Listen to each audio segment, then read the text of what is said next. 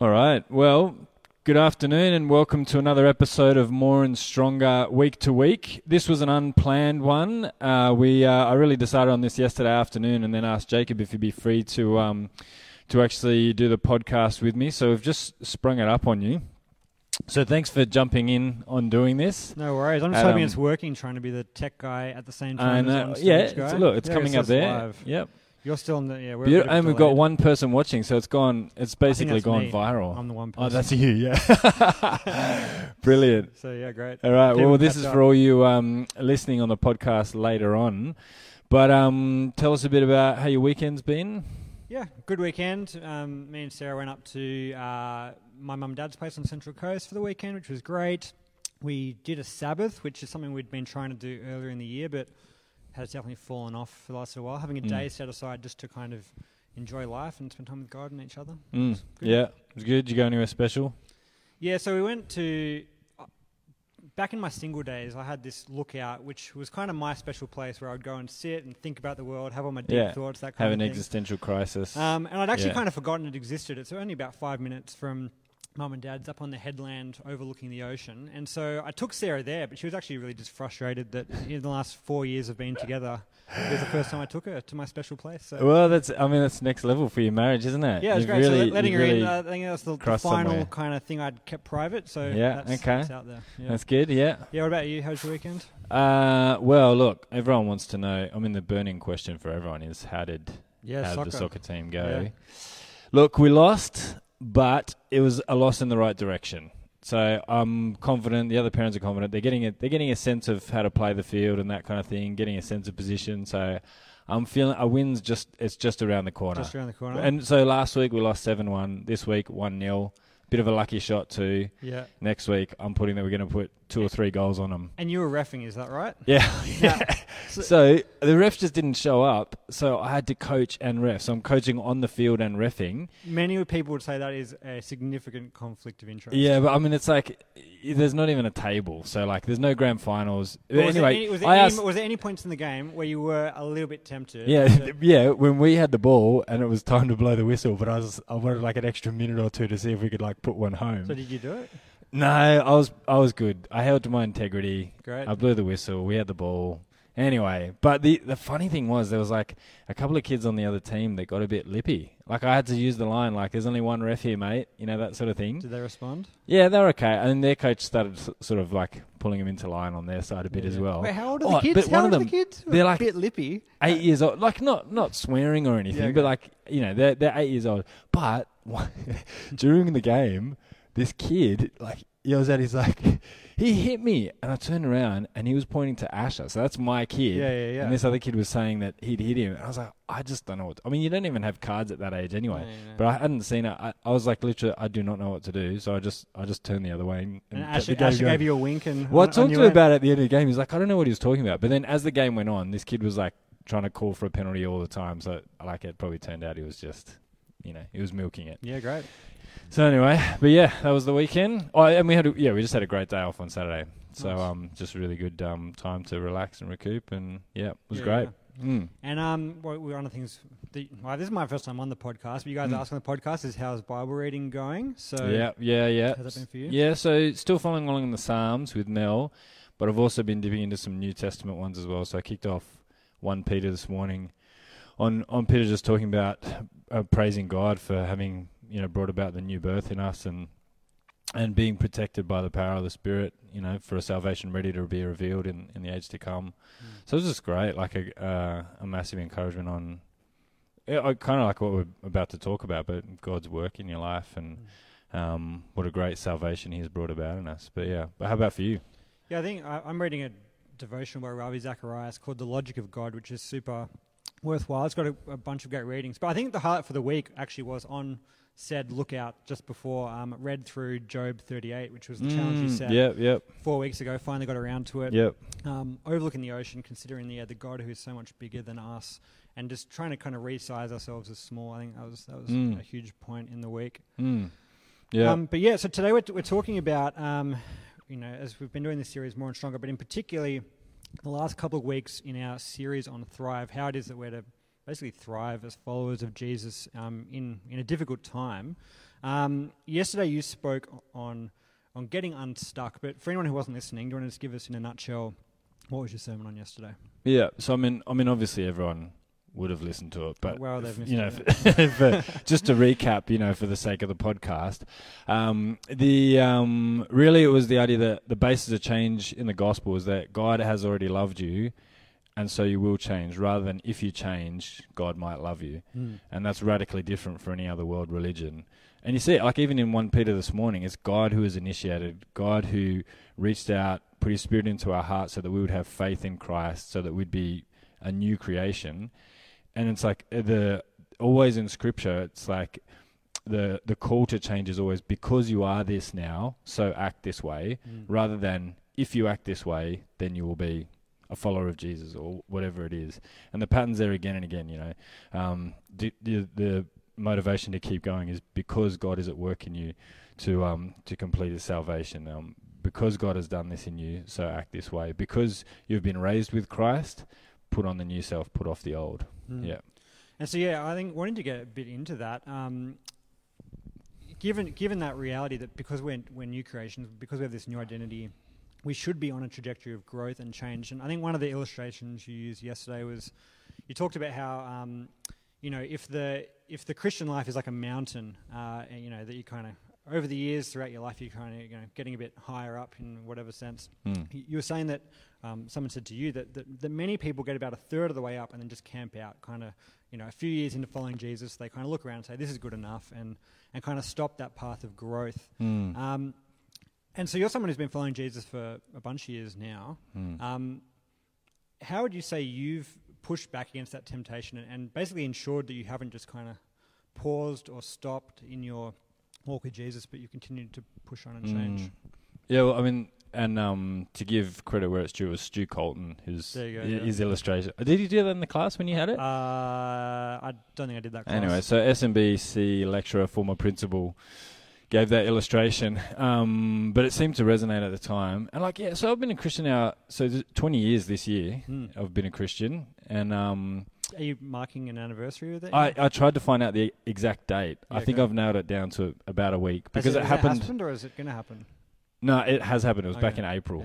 Yeah, because it was on a youth camp up in the mountains called Kick, and I actually emailed a guy LT who's on committee to work out what the dates were in 2000 when I potentially was there. Anyway, but I don't know. I think same as most people, it's been like ups and downs, or even like long protracted periods of not really changing, despite God just really knocking on the door, urging me in every way to, and been very slow to change in some areas.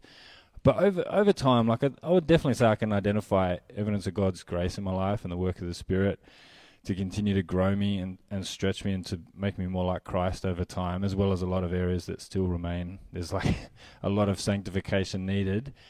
I think probably one of the things was early on in the Christian life, I think through good Bible teaching, just growing the deep conviction that to follow Jesus and to follow hard after Jesus means more joy rather than less. That I'd read John Piper's book, Desiring God, and his kind of thesis is Christian hedonism, that the pursuit of joy and the pursuit of God is the same thing.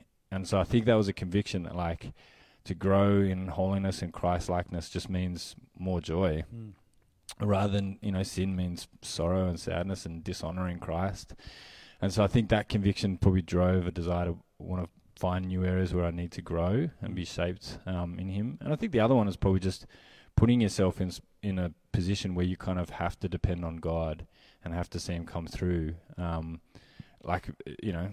Being married, having kids, stepping up in church leadership just puts you in a situation where you need his help and need to grow, and to not grow in certain areas or submit to his sanctifying work the problems are gonna stack up real quick.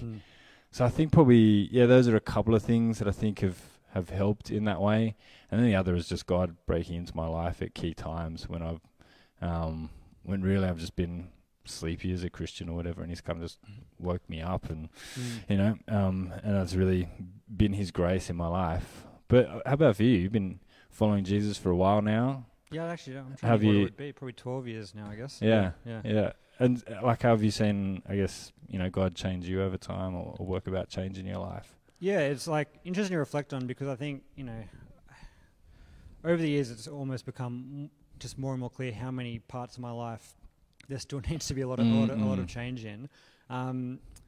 Which is, I think I feel there are still more areas needing change now than I thought there would have been 10 years ago, because after being a Christian for a couple of years, I feel like Jesus took over my Sundays first.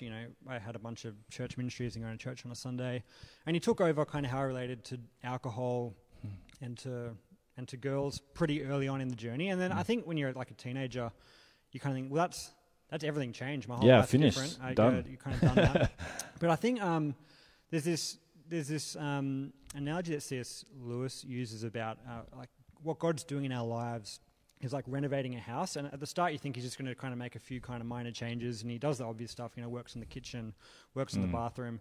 And then you realize he's not done, and he's actually going to just basically just keep on working, keep on building and opening up kind of more rooms to work on. And so I think that's been the I guess the big driver of change, is just the realization that what Jesus wants from his followers and wants from me is my whole life, every nook and cranny kind of under his control and affected by him. And so in that sense, there's always there's new areas. So even though I'm 12 years into following Jesus, I'm only 5 months into trying to be a dad who's living out what it means to follow Jesus. I'm only a couple of years into what does it mean to be a husband that lives out a changed life in Jesus. And I feel like as you go through, you just keep getting right now I feel like there's this open slather of parts of my life that I haven't even yet started to bring under Jesus' lordship, or have only just started. Well, even as you say that, I feel like maybe then going back to the mountain thing, maybe one of the reasons a lot of people stop a third of the way up is they actually think it's the summit. That like you have such a small vision of what Jesus is going to do in your life that you kind of think like job done, when really like there is so much more to grow in. And I think like even what you were saying there just reminded me of like, I think it is when I'm seeing things rightly as God sees it, I'm excited about him exposing new areas of where there's sin, or where there's parts of my life that I'm holding back from him, because I know that's just going to mean more sanctification and more joy, rather than just feeling like tired or overwhelmed by it, to be like, I really want to see God at work in this area. Yeah, that's cool. Yeah, so when you've had these, I guess, moments of realizing that you want to see God do a work in your life, what actually happens to bring about that change? So say you get convicted of some area. What happens? I don't know. It's been different at different times, but like I think, like sometimes there's a pattern of like hearing a talk or reading a book or talking with brothers or sisters in Christ and feeling really convicted about something, and then nothing happening. Like there's been like that's like happened multiple times, or like I'm excited about something and then kind of just forget about it, or whatever it is. But I think when there's been real change, like occasionally there have been times where almost out of nowhere God has just I guess done a work in my life. I felt convicted about something, read something, whatever, and there's been just change in a dramatic way straight away. But oftentimes it's the same pattern of like him by his Spirit really convicting my heart and seeing with new eyes an area of sin or somewhere that needs change, and an excitement to actually follow Jesus in that area, and then followed up with some kind of commitment to action. Like I remember when as a new Christian, it was kind of the conviction that like followers of Jesus get into his word day by day. And so it was like, and then I picked up a like a devotional, and was just like, I'm just going to read part of that each day and see how that kicks things off. And then it was kind of from there, like reading and then journaling and that sort of thing. Or like with a day of rest, it was coming to the biblical conviction that like, this is something that God is calling us to do. We don't have infinite capacities. We need to rest properly and switch off. And then being like, right, we're going to make sure Saturdays are cleared out. I'm going to make sure that day is like cleared out, that we put some time and creativity into it so it doesn't just happen, and make sure work is finished well before that so that it's not spreading out into every area of life and across the weekends. So I think it's been that pattern of like heart conviction, and followed by some kind of commitment to action, to be like, I really want to live this out week by week, day by day, that sort of thing. Yeah. What about, is it like a similar kind of thing for you? Yeah, I think it definitely would be. I think the older I get, the more I just realize I'm a really weak-willed creature. And so any plan that just depends on me having consistent and perfect just commitment to anything is pretty much destined to fail in my life. Yeah. Like, as in if it's just on pure, like... Yeah, I mean, so an example would be... trying to think of, like, ways of just seeing God change me in concrete fashion. It was a few years ago. I think I came to a point where I had this really strong conviction, I guess, that but following Jesus meant that part of my life should have an avenue for having an eye to the poor and to the marginalised and to people that society would normally forget. And I felt convicted about that. To be honest, I'd felt convicted about that at a whole bunch of points in my life without anything actually changing.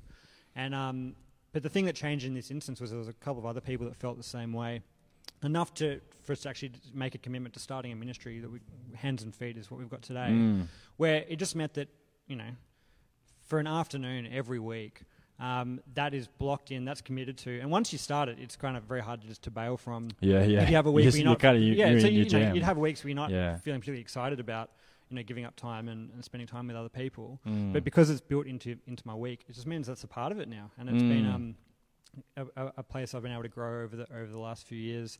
And I think the same with taking a Sabbath, or even just trying to live a life that's a bit more lower paced and has rest built in.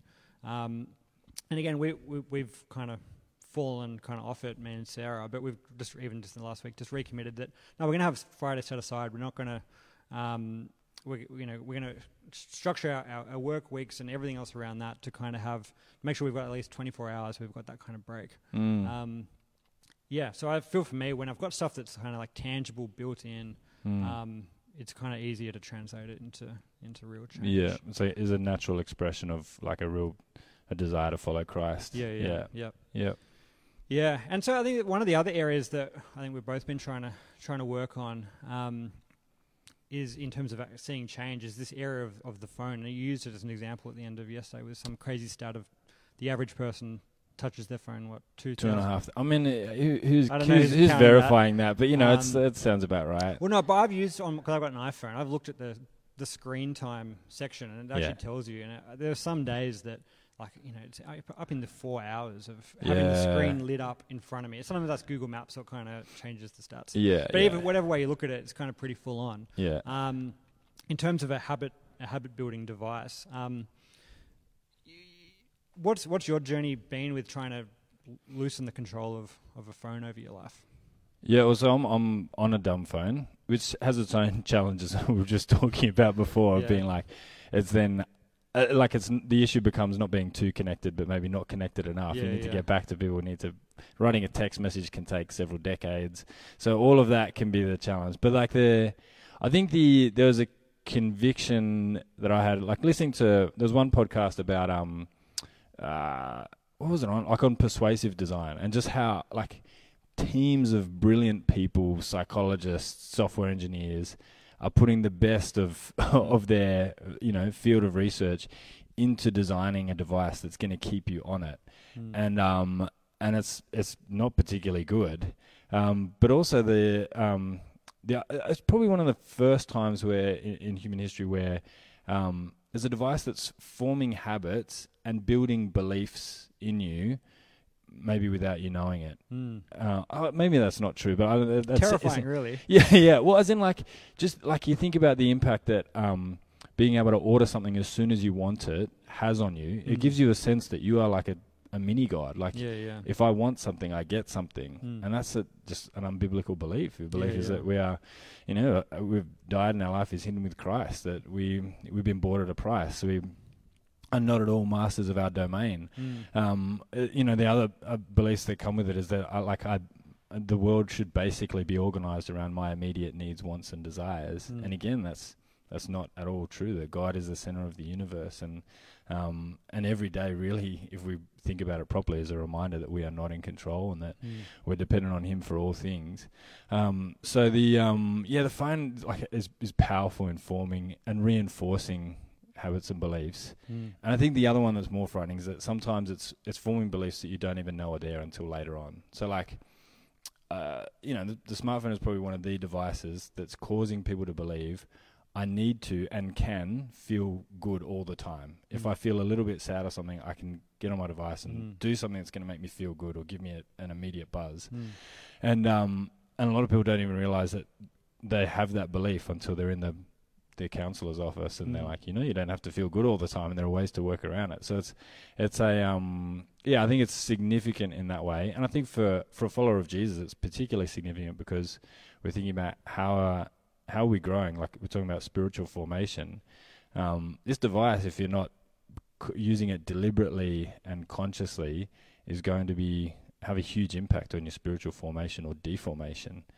So I think, with that yesterday, I was probably just thinking through the power that habit has to reinforce beliefs, and then just really taking an audit and thinking like, what do I actually believe about life, and are the things that I'm doing working with that or against that? Well, that's what Paul's saying in Colossians 3. Like, every day be putting off the old self and putting on the new. The new reality is guaranteed in Christ and it's coming. So live toward that. Wait, does that answer your question? What was the question? Yeah, just like how do you think phones. about your phone and the control it has? Yeah. But you've hacked your, I don't know, would you call it hacked, unhacked your smartphone to where it's now? It's almost a dumb phone. I've made my phone very. You've made it, yeah. I've got an iPhone something, one of the relative few years old iPhones, it's a proper smartphone, but I've just made mine a bit dumber. Yeah. What did you do to do it, and why? Why? I mean, the why. There are probably a few reasons, but I think the main impetus was actually Sarah saying to me that she thinks I'm on my phone too much. Yeah.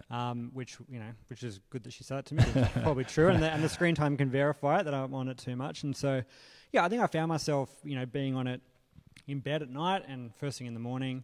Often just scrolling news feeds and Sydney Morning Herald and just stuff like that. And just finding, it did have that kind of control over me where I kind of felt like if it wasn't there and it wasn't with me, I was a bit like uncomfortable. And there was even like, if I'm putting my son to bed at night and like holding him, I feel like I need my phone to kind of even distract me from that process, which is like something not right. Yeah. When you can't just sit in a dark room with your kid while they fall asleep and not need to kind of have some kind of stimulation. So, if you're an Apple user, if you've got an iPhone, they've got this thing built in now. It's called downtime, where you just set a period of the day where you don't want to be able to access anything. And you set a passcode so you can't... If you don't set a passcode, you can just override that whenever you want. But you put a passcode in and give someone else that pin. So, and then you just set that for 23 hours and 59 minutes of the day. There's no button which is always on, but the way you get around it is just by setting... So technically you can have... So what, like 1 second? There's 1 minute of the day. That's your window of time. There's 1 minute of the day that you can go on Instagram and whatever. Yeah. But then you'd say you have a few apps that are always allowed. So I can always make a phone call. Yeah. Use Google Maps. Spotify and podcasts I've put on there because they're a bit more kind of uplifting. Yeah. But no Facebook, no Instagram. You can have Facebook Messenger. Do you have email? I've got email, but you don't have to have email. Yeah. You can do whatever you want. Okay. Uber Eats, we've still got Uber Eats on it because sometimes you need a McFlurry at like 9 o'clock at night. You do. That is a need. Like if you're locked out and you buy 100%. Yourself, you'd either have to go to McDonald's yourself. Yeah, terrible. So that's been really good, and Sarah's done it as well. So we can let each other in if we need to access something. But it just means that it's just I noticed that the screen time thing went down about 2 hours a day when I did it. Yeah, right. So that's pretty gnarly. Like, it's almost embarrassing to admit. Because that was 2 hours of disposable time that I haven't missed since I got rid of it. Yeah. Most of it, honestly, was Do you feel, like, particularly clear-minded after having done it? Or, like, you can't really quantify it, can you? I mean, and to be honest as well, I think we only redid this probably 3 weeks ago now. Yeah.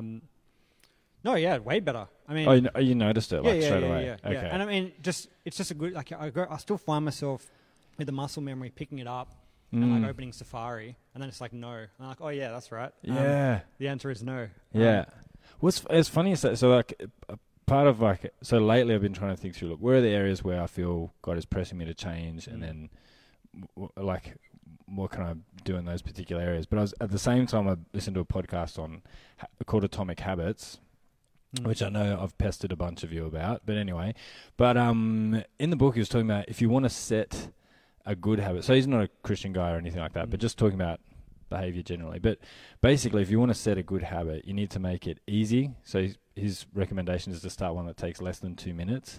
So instead of saying like, I want to run every day, or like run however many Ks, you just be like, I'm just going to put on my running shoes and gear every morning at 6 a.m. And then he says, eventually, if you do that every morning, eventually you're going to get out the door. But that's a habit that you can actually get done. Anyway, so this is... Do you reckon people actually do that and don't... I would love to hear if someone tries it. Just like, surely you would. If you bothered to get up and just put your shoes on and your gear on, eventually you're like, I'm up and I'm ready. Active wear with the hope it will make them more active, I guess. Yeah, but I reckon if you did it every morning at the same time, you're getting up early to do it. Anyway, so look, the equivalent like in a spiritual habit might be like, you say it's, at whatever time every morning, first thing, I get out Bible, journal and pen and sit there. Yeah. And see if like God doesn't use that for you to actually open his word and get into it. What is your morning, because you've got a pretty, I think most people would say it's a pretty gnarly morning routine. Well, it is to me anyway. Well, it's not particularly like regimented, but like we'll tend to get up 5 early. a.m. every day. No, look, in winter it's definitely fallen off. Yeah, okay. But look, I'd say I've become a person who enjoys getting up early. I enjoy getting up and getting into the Word early, and then usually maybe going for a run or something like that. But I did used to hate it. I think it was just getting into the habit of it, of like Mel and I both did it for a couple of months, where we'd get up the first thing, get up, read, and then run, no matter how small. And like a distance, like I'm literally talking like a few 100 meters. Yeah, okay. I was hating it. But then eventually it was just like seeing the benefits of being up early, being able to look after and steward my body well. It's just seeing how what God did through that, it just started to gain momentum. And now I kind of like look forward to actually getting up early. Yeah. And so occasionally like quite early. But yeah, no, but since it's been really dark and cold in the morning, it's been pushing more towards 6. Yeah, okay. That's still pretty good. Yeah, but look, it started in the same way. It was just a conviction that like I wanted to grow in a particular area, and then to just start a habit that's in line with growing in holiness, and then to see what happens from there. So yeah, no, look, that's what we're up to. Look, I'd love to hear if people listen into this, what you make of that, and if there's something, I think particularly like if there's an area where you really see God at work and seeing you change, to let us know. It'd be great to celebrate that as a community. So anyway, thanks for listening in, tuning in. Cobber, thanks for joining me for this. No worries. It's been great to do. Is going to end this podcast. Someone's got to go. Oh, right. Yeah. So what do I do? Just mark some time. Yeah. Okay. Sweet. All right. Well, thanks for that. And if you tune into this, let us know how you go with growing and changing according to the gospel, and seeing how God works in your life in a significant way. We look forward to hearing from you.